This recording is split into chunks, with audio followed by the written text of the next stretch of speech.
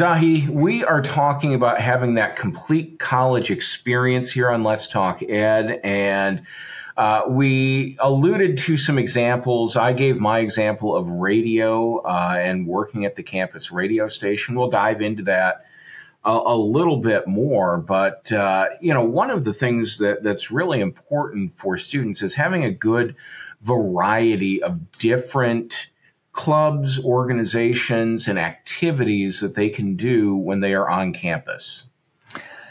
Yes. I don't think there are very many colleges that don't have a student senate and things of that nature. But that's not enough, right? Yes, there are a few individuals who'd be interested in such elected type positions, learning the ropes of that, even participating in the Board of Trustees political and decision making. But that's a small segment.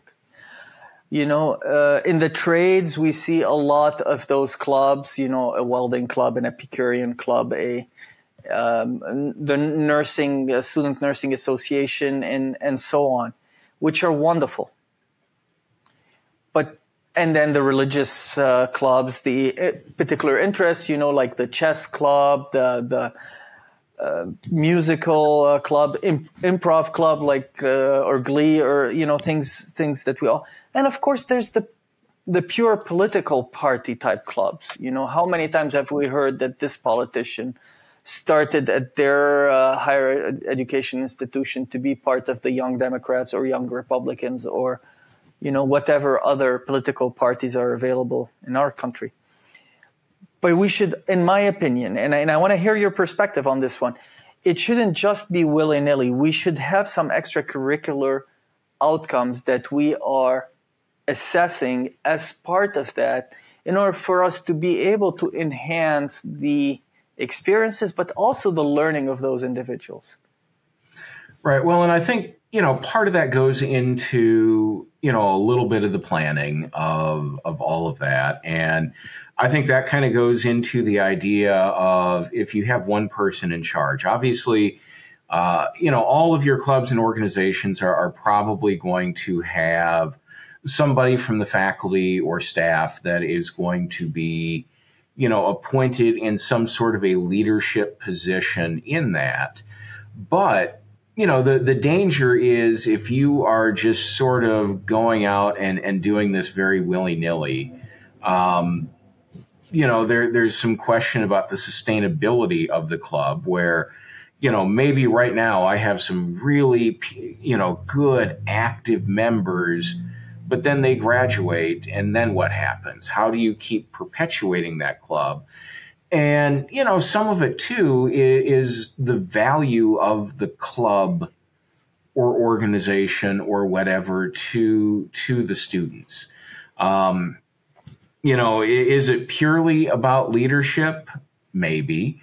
So, my example with working at the radio station. So one of the things that attracted me to DePaul when I was looking around was student media was accessible to all students right away. For those who don't know it, where is DePaul? It's in Greencastle, Indiana. So it's a liberal arts private college. And, as I looked at other colleges with broadcasting programs, I saw some where their campus media, be it radio, TV, or whatever, some you had to be part of that academic program to participate in those. Some you had to earn your way there. So you might not be able to get on the air until you are a junior or a senior.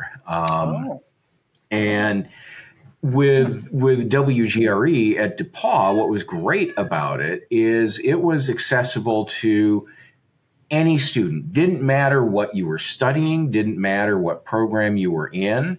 And you had lots of different opportunities. You could be a DJ. You could work in our promotions department. You could work in the music area. So they were the ones that screened and chose music that went on the air.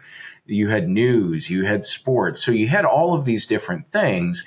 And even within that, you had a student leadership structure as well. So, the people that were highly interested in making broadcasting a career tended to be the ones that became the leaders within that.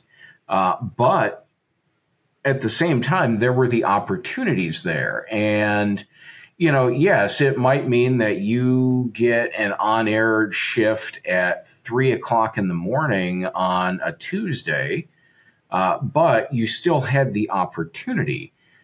So that's something important because, as you mentioned, with, the various trade clubs and stuff, for example, for the most part, they are open to people not in those programs. So if you do have that welding club or, that hospitality club, the restaurant or whatever, those are generally open to students outside of those programs. But do they know that?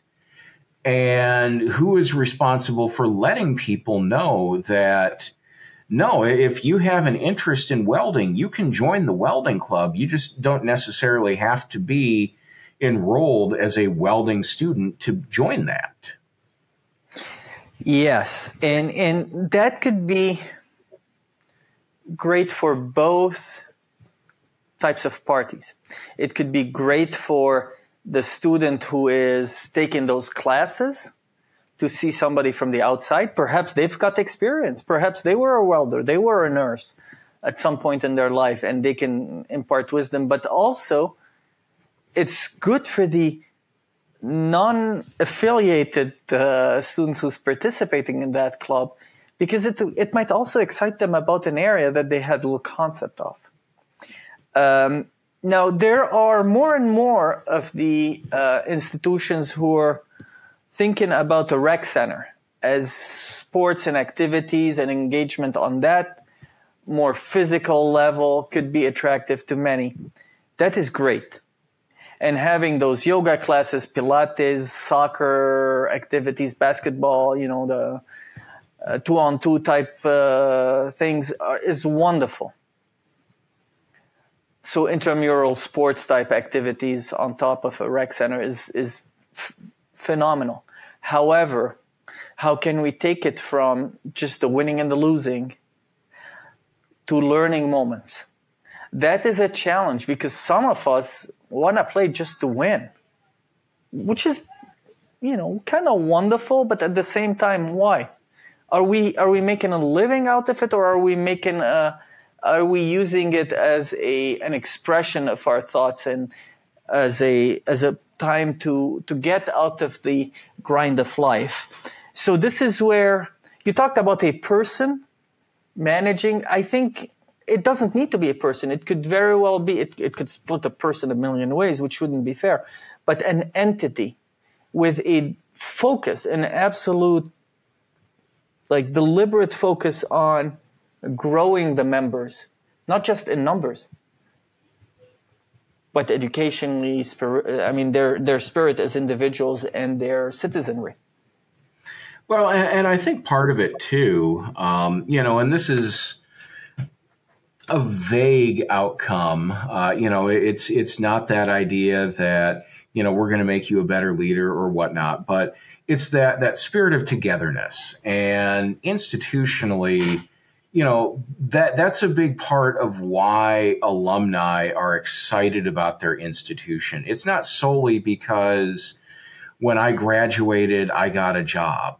Yeah, that helps, but people change jobs all the time. You may not be where your career started, but you're also going to look back at that time where, man, I love those days when we were playing flag football together, or, I remember fondly all of those practices for jazz band. We bonded over these moments. And I think that's a big part of it because you're creating that passion for your college.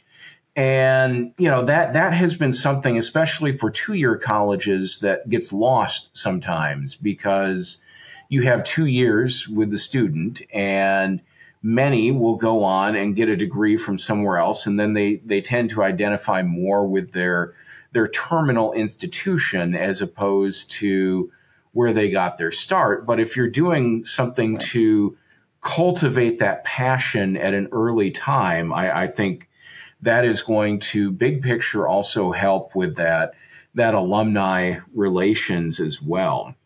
And we're starting to run a little bit heavy, but we've been talking about examples of different things that you can do on campuses to get that complete college experience. If you enjoy our topics, you can subscribe to us here on YouTube. Ring the bell down below. You'll get you'll get notified when we post new content here on Let's Talk Ed. And of course, you can find us on all of your favorite podcasting platforms as well.